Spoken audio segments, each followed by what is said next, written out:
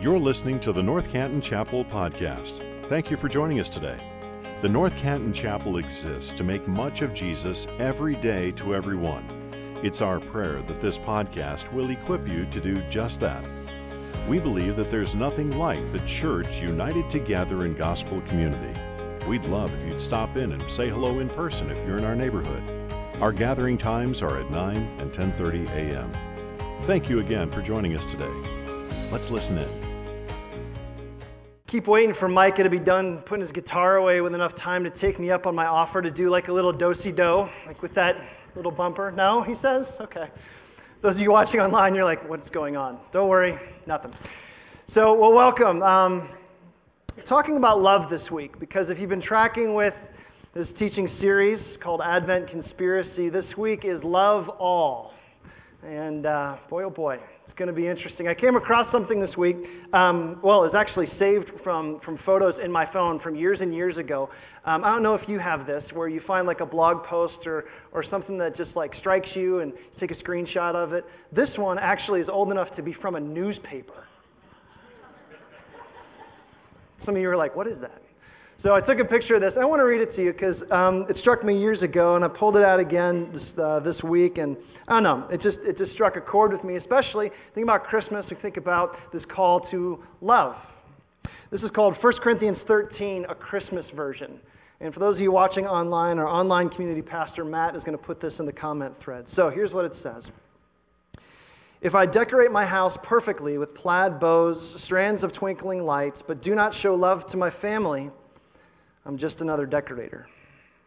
If I slave away in the kitchen, baking dozens of Christmas cookies, preparing gourmet meals, and arranging a beautifully adorned table at mealtime, but I don't show love to my family, I'm just another cook. If I work at a soup kitchen, carol at the nursing home, give all I have to charity, but don't show love to my family, it profits me nothing. If I trim the house, shimmering angels, crocheted snowflakes, a myriad of holiday parties, sing in the choir, but do not focus on those I love most, I've missed the point. In other words, love stops the cooking to hug a child. Love sets aside the decorating to kiss the spouse. Mandy heard that one, by the way, so we're clear. Love is kind, though it is harried and tired.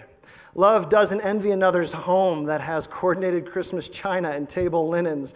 Love doesn't yell at the kids to get out of the way, but is thankful that they are there to be in the way. Love doesn't give only to those who are able to give in return, but rejoices in giving to those who can't. Love bears all things, believes all things, hopes all things, endures all things. Love never fails. Video games will break, necklaces will be lost, golf clubs will rust, but the gift of love will endure. Don't you love that? It's really, really good. I love that, and I also can't stand it because love is so hard. Gifts are easy, most cases. This is the first year in our house where I was actually sent a link to an Amazon shopping list from one of our kids, and I'm like, really? Is this what it's come to? Gosh, move all to cart, submit order, right? Love is hard. Real, genuine, others-centered, gospel-fueled, Jesus-based love is very difficult. How do you show love to others when you just don't want to? How do you show love to others when they don't deserve it? How do you show love to others when you don't feel like it? How do you show love to others who you don't even like? Don't pretend you're so holy that you've never asked those questions. So this is the fourth and final week in this series called Advent Conspiracy. And just super quick, here's where we've been. Week 1, worship fully. We were in Isaiah 9, and we talked about how Jesus is worthy of our worship. He's our Prince of Peace, mighty God, everlasting Father, mighty King, this wonderful, beautiful King who's worthy of worship. And then the second week, it was spend less. And it's this idea that if we are really, truly satisfied in Jesus, we don't need all the stuff. Last week was give more, and it doesn't really mean giving money. It just means giving to what lasts, and that's Jesus. And so this week, love all. And just on the face of it, to let you know, I can't think of a more loaded phrase to dump out on you this morning than love all. Love. What does that even mean anymore? All. Really. What about people I don't like? What about those people? Whatever your version of those is this week. So this morning we're going to drop into a very familiar gospel story. It's not really a Christmas time story, at least the first 16 verses. We're eavesdropping in on a private conversation between Jesus and a very curious religious leader. Behind a closed door, late one night, Jesus draws him in and talks about God's love. And just to blow the ending for you, here's where we're going. Horizontal reconciliation with others is only possible when we know vertical reconciliation with God. Or if you want to put it another way, loving others is only possible when we know God's love for us. And so, enough of the intro, let's get to it. Here's the story. He came to Jesus at night. Hard to say why exactly. Maybe it was the only time that Jesus was available, although that's not likely. Maybe he was too busy, and maybe. Most likely, though, he just didn't want to be seen. He had his reputation to think about. He had his pride, at least for now. And this young upstart rabbi named Jesus wasn't exactly socially secure. It seemed like he made friends just as easily as he made enemies. But Nicodemus had to meet with Jesus. He had to figure him out. He had to ask him a couple of questions. Questions that demanded a private room, a personal space, and the protective cover of anonymity. Nicodemus was upper class. You might say he was white collar, blue blood, an aristocrat, country club type. And that was part of the problem. He was always being typecast. It was unfair, he thought. Made it really hard for him to get to Jesus. People only saw him for what he was, just the surfacey, incidental stuff. Looking at him, though, you might rightfully assume that he came from privilege. He was conservative in his beliefs. He was confident in his position. He was very comfortable with his life. Very easy road, the best education, a burdenless existence, until recently. Because recently he had been watching this Jesus over the last few months, just kind of from the sidelines, like staying on the edge of the crowd, just the fringe. Always one eye on Jesus, how he acted, what he said, who he healed. The other eye on who might be watching him. Always one ear to Jesus, how he taught, the words he used, what he was saying. The other ear on the crowd's reaction. And like you and I know, as is so often in life, if you look and listen hard enough, you'll usually find something, although it's usually not the something that you were after. Nicodemus looked and listened close enough to pique his curiosity, but not close enough to be indicted as part of the movement. He was like a policeman patrolling a neighborhood he had no intention of moving into. Boundaries are important for the religious elite. Besides, if he was ever questioned, he supposed he could always kind of defer and say, well, I'm just keeping tabs on Jesus, just making sure that his doctrine is in line. In 2021 language, Nicodemus is a spiritual seeker, following a deep restlessness down unseen paths, not knowing where it might lead, but each step made wonderfully, beautifully more intriguing by the lessening and loosening of his own control. Nicodemus felt as though he were headed somewhere. Just couldn't say where exactly. This carpenter's son turned rabbi had actually created a little bit of a firestorm around Jerusalem recently. The past fall, he had asked his kind of crazy hermit cousin, John the Baptist, to baptize him in the Jordan River. That's a little presumptuous, Jesus, come on. Then he had invited 12 people to follow him. A handful of fishermen, a couple political revolutionaries, and even a tax collector. What is that about? And then, about a month ago, he had allegedly turned water into wine at a friend's wedding. I guess you kind of had to be there to see it, but Jesus was teaching, but he didn't have any formal education, not like he should have. Jesus was leading, but he didn't have any powerful connections. At least it didn't seem like he did. The odd thing was that people couldn't get enough of him. And it seemed absolutely clear that Jesus has this very strange way, at least from where Nicodemus sat, of making curious people his friends. And it always surprised Nicodemus who he called his friends, the poor in spirit and the poor in pocketbook. They have nothing to offer him. Still, love him or hate him, Jesus had a way with people. And maybe Nicodemus wondered, what would he think of me? Would my questions be welcome? Would he shame me? Would he push me away? Or would he welcome me and invite me closer? It was April, and with Passover just over his shoulder, Nicodemus was personally and professionally exhausted. Passover is a big high watermark of the year for those who make their living interpreting God's law for people. Out-of-towners, tourists, had come into David's city, eager to celebrate God's high holy holiday in Jerusalem. They had gathered to remember how God rescued them from slavery hundreds and hundreds of years earlier. Once upon a time, they were slaves to cruel taskmasters. They were hopeless and helpless, backs against the wall, nothing they could do but God. Back then, God had intervened. God made the first move. God set them free. God had taken initiative. God had done something. And Passover was kind of like their shared collective family story. What they couldn't do for themselves, God did for them. God had saved them. Nicodemus loved to think about that. He loved to think about that story, to rehearse those truths over and over again. Good thing I'm around, he may have thought, until this Messiah gets here, whenever that is. My people need me. They need my interpretation. They need my wisdom, my insight, my learning, my experience. He had celebrated dozens of Passovers. But this year something was different for Nicodemus. Even in his exhaustion, or maybe because of his exhaustion, he felt something very deep welling up inside of him. He just had to talk to this Jesus.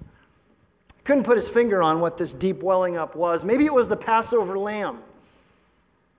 A lifetime of sacrificial spotless lambs does a lot to rouse someone's spiritual curiosity, wouldn't it?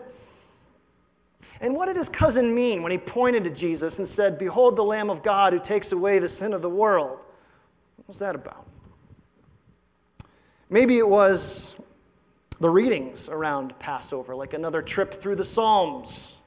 He had led through those before. He'd even taught little boys to memorize the Psalms in the synagogue, rehearsing God's promise and his provision. King after king had to pique his curiosity. When would this king come? And what did Jesus' disciples mean when they pointed at him just a couple of months ago and said, "You're the king of Israel"?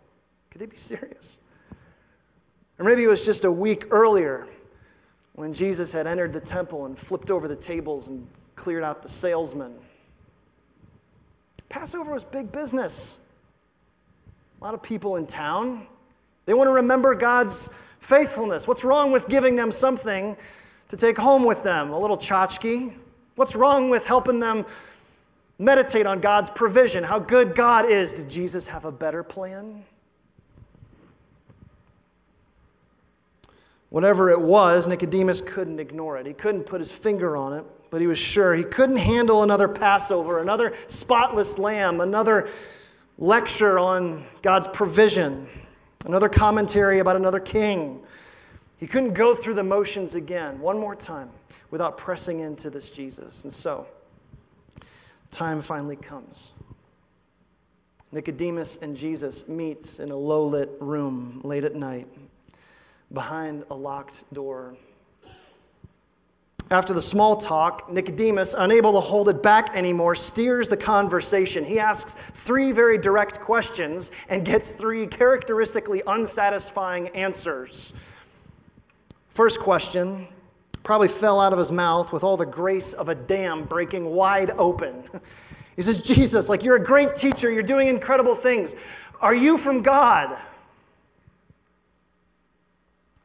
Nicodemus, you'll never see what I'm doing with those eyes. You need to be born again. Okay, Jesus, you say I need to be born again. Do you mean that literally? Because that's really weird and definitely impossible and probably a little gross. What do you mean, Jesus?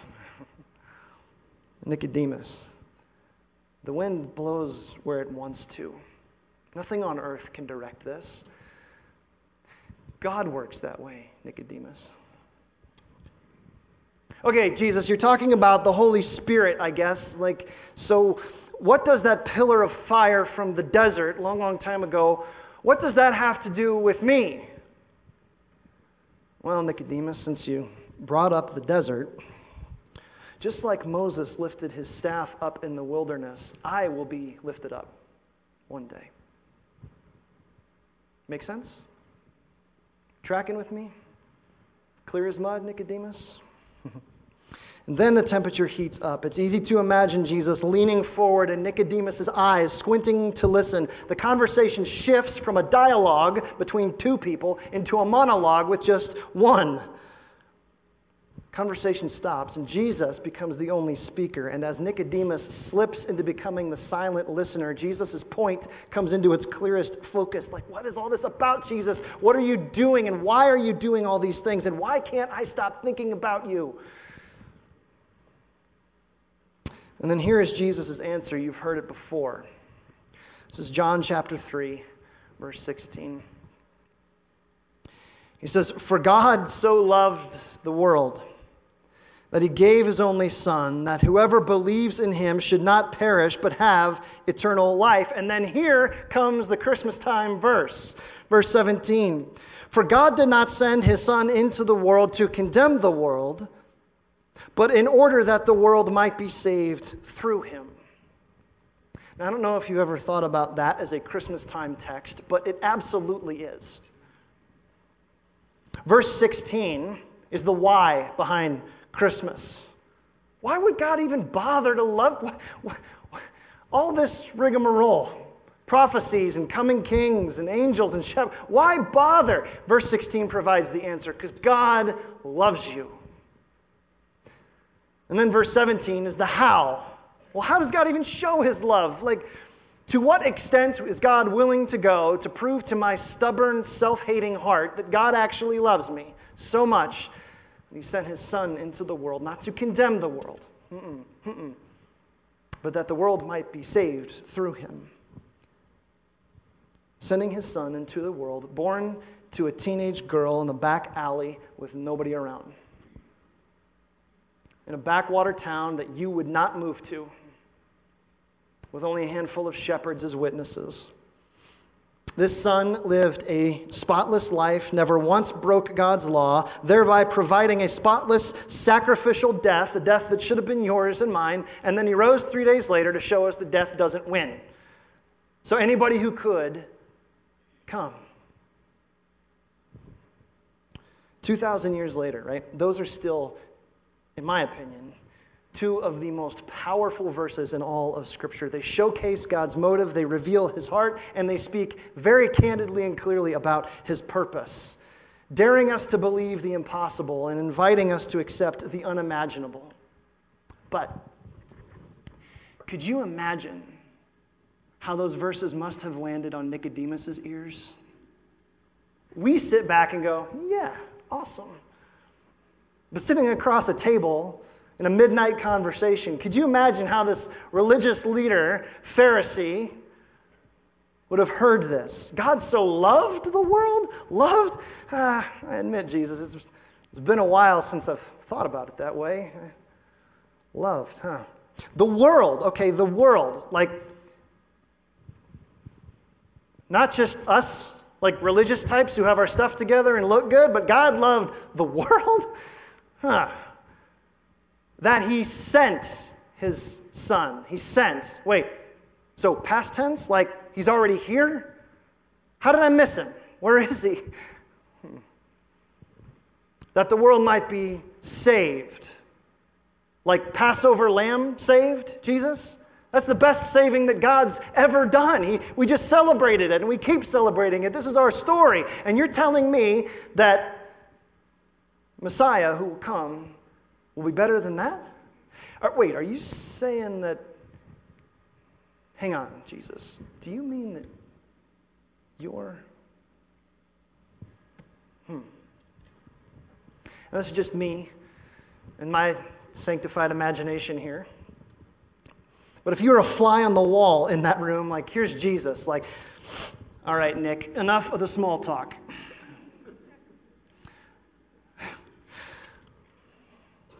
I'm done with the academics. I'm not interested in theory. I am interested in you. I am not here to play mental gymnastics with God's law. I am here to show you God's heart. Everything that you've ever taught, everything that you've ever felt, everything you've ever wondered, the point of all of that, the hope that is in your heart and the thought that you can't get out of your head, this deep ache for what you think could be, and this dream for what you think should be, all of that, Nicodemus, me. I'm here because God does not want to show you what you could do for him. He wants to show you what he has done for you. That lamb, that king, that sacrifice, that's me. Me for you. I am that perfect, spotless lamb. I am that king who will rule in peace. I am that salvation that you've prayed for. Through me will come the reconciliation between God and man that you're always teaching about, Nicodemus. Through me will come the reconciliation between God and man that he's always written about. Through me will come the reconciliation between God and man that makes reconciliation between man and man even possible. Nicodemus, God loves you. He's a good father. And because he's a good father, he wants to give you something for free. No cost, at least to you. It sounds strange to say this, Nicodemus, but I am that gift. So I love that story, and I know you've read it before. Many of you probably have. And I know you've seen John 3:16 sitting on poster boards at football games or written with a Sharpie on somebody's shoes. But there's a lot more to it, isn't there? There's a lot in there. Those two little verses, we get a wonderful picture of God's love for us, this amazing, compelling love. And I think one of the things we got to ask ourselves is, okay, what do I need to get out of that? Like, wow, that's amazing. It's good. It's a good story. It's a good scene. So born out of this text, we get a really good picture of what love is and what love isn't. And so before we talk about what this means for us here today, I want to give us 4 things that love is not, and then a working definition of what love is. Because I think it's very important for us to clarify this, especially because Christmas is coming and people are coming over to your house. And maybe you have to buy gifts for people. You put on a happy face, what do? First thing that love is not a feeling. Okay, so whenever Mandy and I do pre-marriage counseling with a couple who's about to get married, or whenever you attend any marriage conference ever, that's probably the first thing you're going to hear. Love is not a feeling, right? Love is not infatuation. Love is not pure emotion. Love is not sizzle on the steak. Love must be something more than that. For love to be love, there must be something deeper, something lasting, something resolute. Here's something to consider. God's movement to restore a broken world is not purely an emotional decision for him. Do you ever think about that? God's love for you is not based on how he feels about you in the moment. Praise God. Because if you read most of the Old Testament, God has an emotional life. Don't kid yourself. If you read the book of Hosea, it's just like, oh gosh, I'm just yearning for you, my people. But God's move to send Jesus into this world, John 3:17, is motivated by what brings him glory and us joy. Love is not a feeling. It is way better than that. This is the first thing that love is not. Love is not just a feeling. Second thing that love is not. Love is not just an agreement.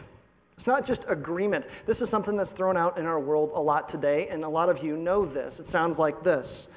If you love me, you will agree with everything I say and you'll support everything I do. And the moment you pull away from that, the moment you question me, the moment you disagree with me, you are no longer loving me, you are now hating me. Just agree with me. Here's my problem with that is it's just inconsistent. On the face of it, it sounds easy. Like, I like that. So like I never have to have another argument again. I just have to agree with you. Boy, Just like rubber stamp morality as it like comes over? Okay, I'm in. Here's the problem with that though. The moment I separate actual genuine love for someone from spiritual truth about someone, I neuter both. You following me? I can have an emotional connection. I can have something for you. I want to love you. But there are deep, unchanging spiritual truths about you that have to go together. And so trying to love someone apart from spiritual truth about someone is like trying to drive a car without a steering wheel or trying to build a building without blueprints. Like, you will get somewhere. You will build something. It just won't last. And it will be wildly inconsistent with how we have been designed by God, intentionally designed. And more importantly, it's just not how he made you. There must be something deeper than just simply agreeing. The third thing that love is not is that love is not just a position. Now, if that first one or the second one felt like I was throwing darts at the world, this one maybe like hits a little bit closer to home for a lot of us as Christians. Love's not just a position, right? We hear Jesus' words and he says like, you will know that you're my disciples by your love. And we go, oh, okay. I love my neighbor. I genuinely do. I am a nice person. Here's the catch. Biblically, it's not enough just to say it. We have to do something about it. This is the heart behind 1 John 3 when John says, little children, let us not just love in word and speech, but also in deeds and in truth. Here's his point. We show what we love by what we do. Right? So you can say you love your spouse, you can say you love your neighbor, you can say you love your kids, but you can't just say it. We have to demonstrate that love somehow in a meaningful way. We prove what we love by what we do. Or if you want a kitschy way of thinking about it, love is not just a position I take, it's a decision that I make. Fourth thing that love is not, related to number 3, love is not easy. And all the married people said, amen. Right? Not too loudly, though, because your spouse may be sitting with you. But beyond all the marriage cliches, like everybody knows this is hard, right? Real love is hard. It's why we all feel like hypocrites when we sit with Jesus' words that say, they'll know you're my disciples when you love each other. And part of us wants to go like, well, maybe you ought to have a plan B, Jesus, because if you're counting on me to, oh man, because I know how far short I fall. Here's the gospel truth, is that love always costs, doesn't it? Could cost you money, could cost you time, could cost you energy, but most often, and I'm sorry in advance for this one, love costs me my pride. I have to give something up that I would really rather hold on to.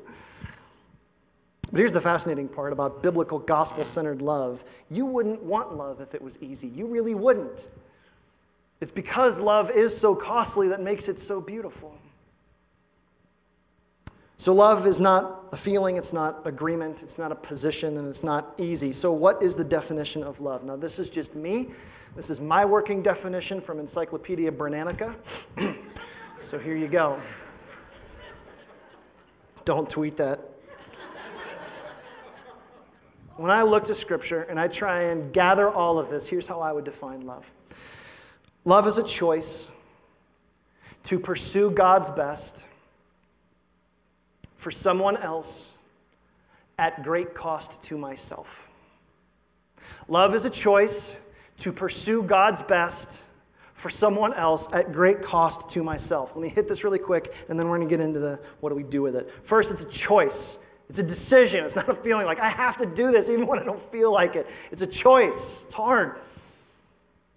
To pursue God's best. Not what I think is best. Not what you think is best, but to pursue God's best for you based on what he's already shown us in his word. For somebody else. Oh, that's the hard part, isn't it? Yes, I fulfilled all of your Amazon Christmas list because I am awesome. Oh, no. I have to do this selflessly? Oh.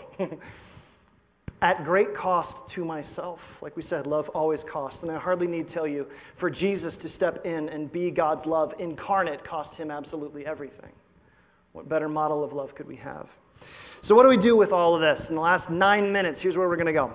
Let's take all of that and move into application. Something that I love about Jesus and I find so compelling about Jesus is his ability to differentiate between that which describes a person and that which defines a person.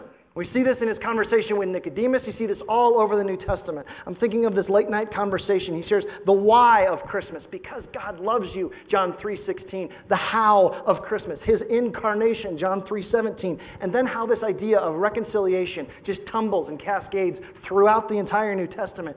If we're going to love people like Jesus does, here's the thing I want us to get. We need to look past what's incidental about people and see what is intentional about them.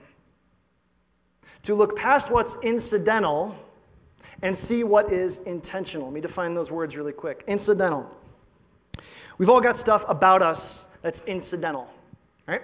This is the outside stuff, what we do for work, what group we fit into, how we dress, how we talk. These are all the dinks and dents that impact our life as we ping pong through around for a couple of decades, right? These are the incidental things about us, and they matter, but here's the catch. We get into trouble when we start trying to love people as if the incidental things are the things that define us. They don't. And we get stuck because we object to the incidental things. We find it very hard to forgive. We find it very hard to let go. We find it very hard to get over. We find it very hard to bless. We find it very hard to be gracious because those incidental things stick in our craw a little bit.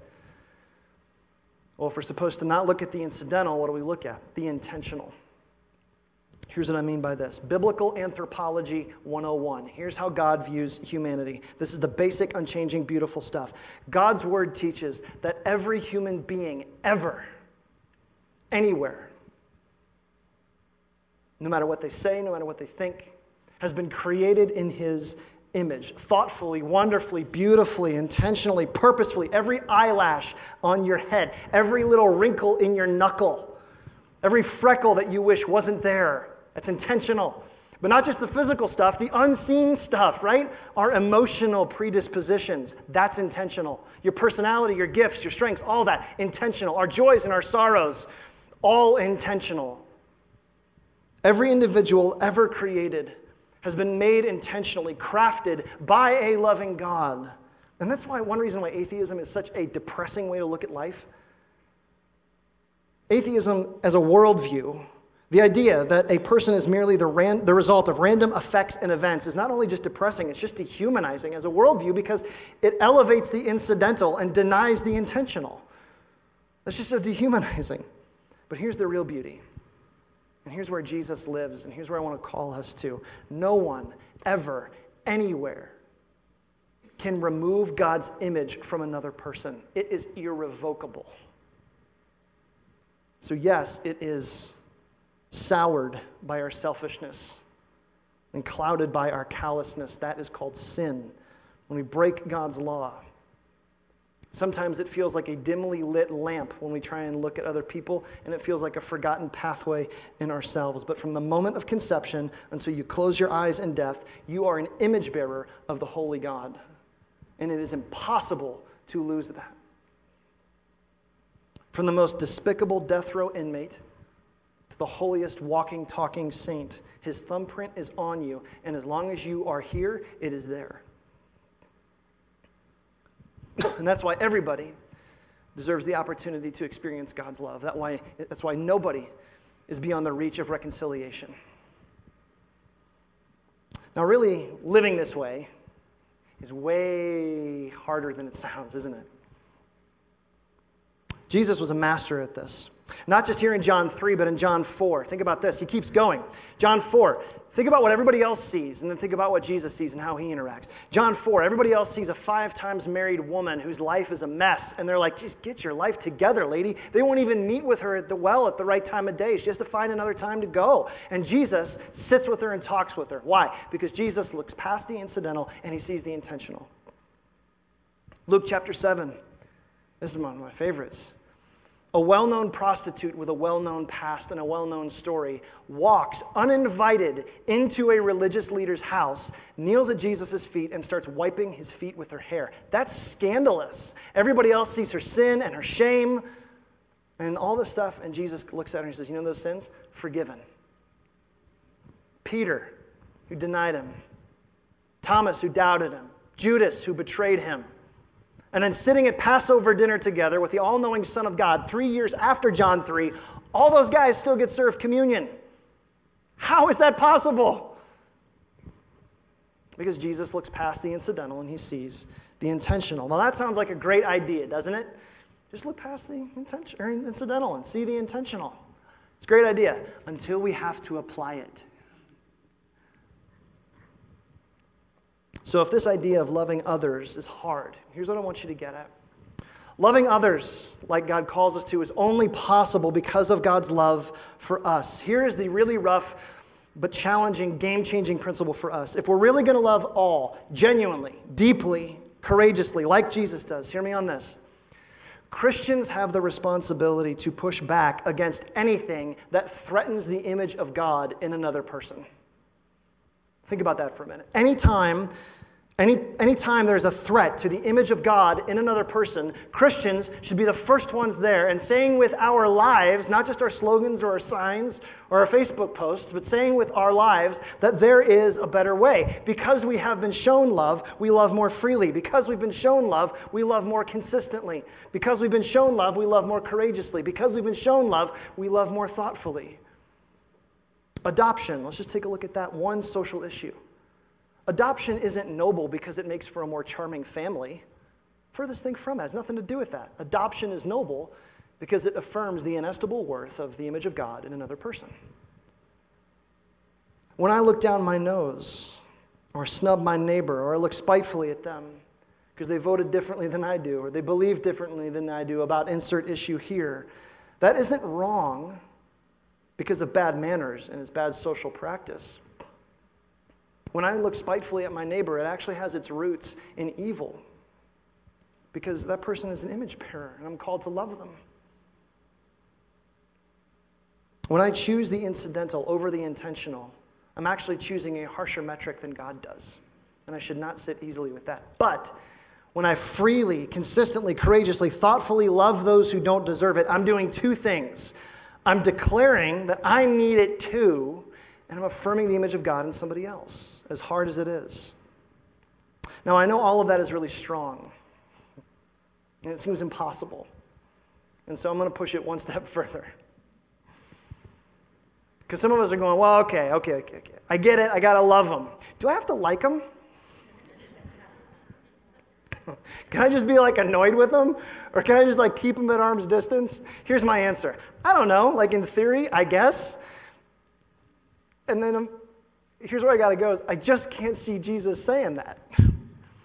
I'm sorry. I know that's really harsh, but I can't see Jesus not liking anybody except those who perceive themselves to be perpetually likable. I can't see him being annoyed with anybody except the super religious and the superficial. I can't see him keeping his distance from anybody except those who choose to keep their distance from him. And so I guess in theory, I could call myself a moral person and still be annoyed with people, keep them at distance or not like them. I just can't call myself a Christian. That's really hard. Let's muse on something before we close. To truly see somebody else as an image bearer, to really love them as Jesus does, takes a deep and formative, substantial work of God in my heart. We are not born this way.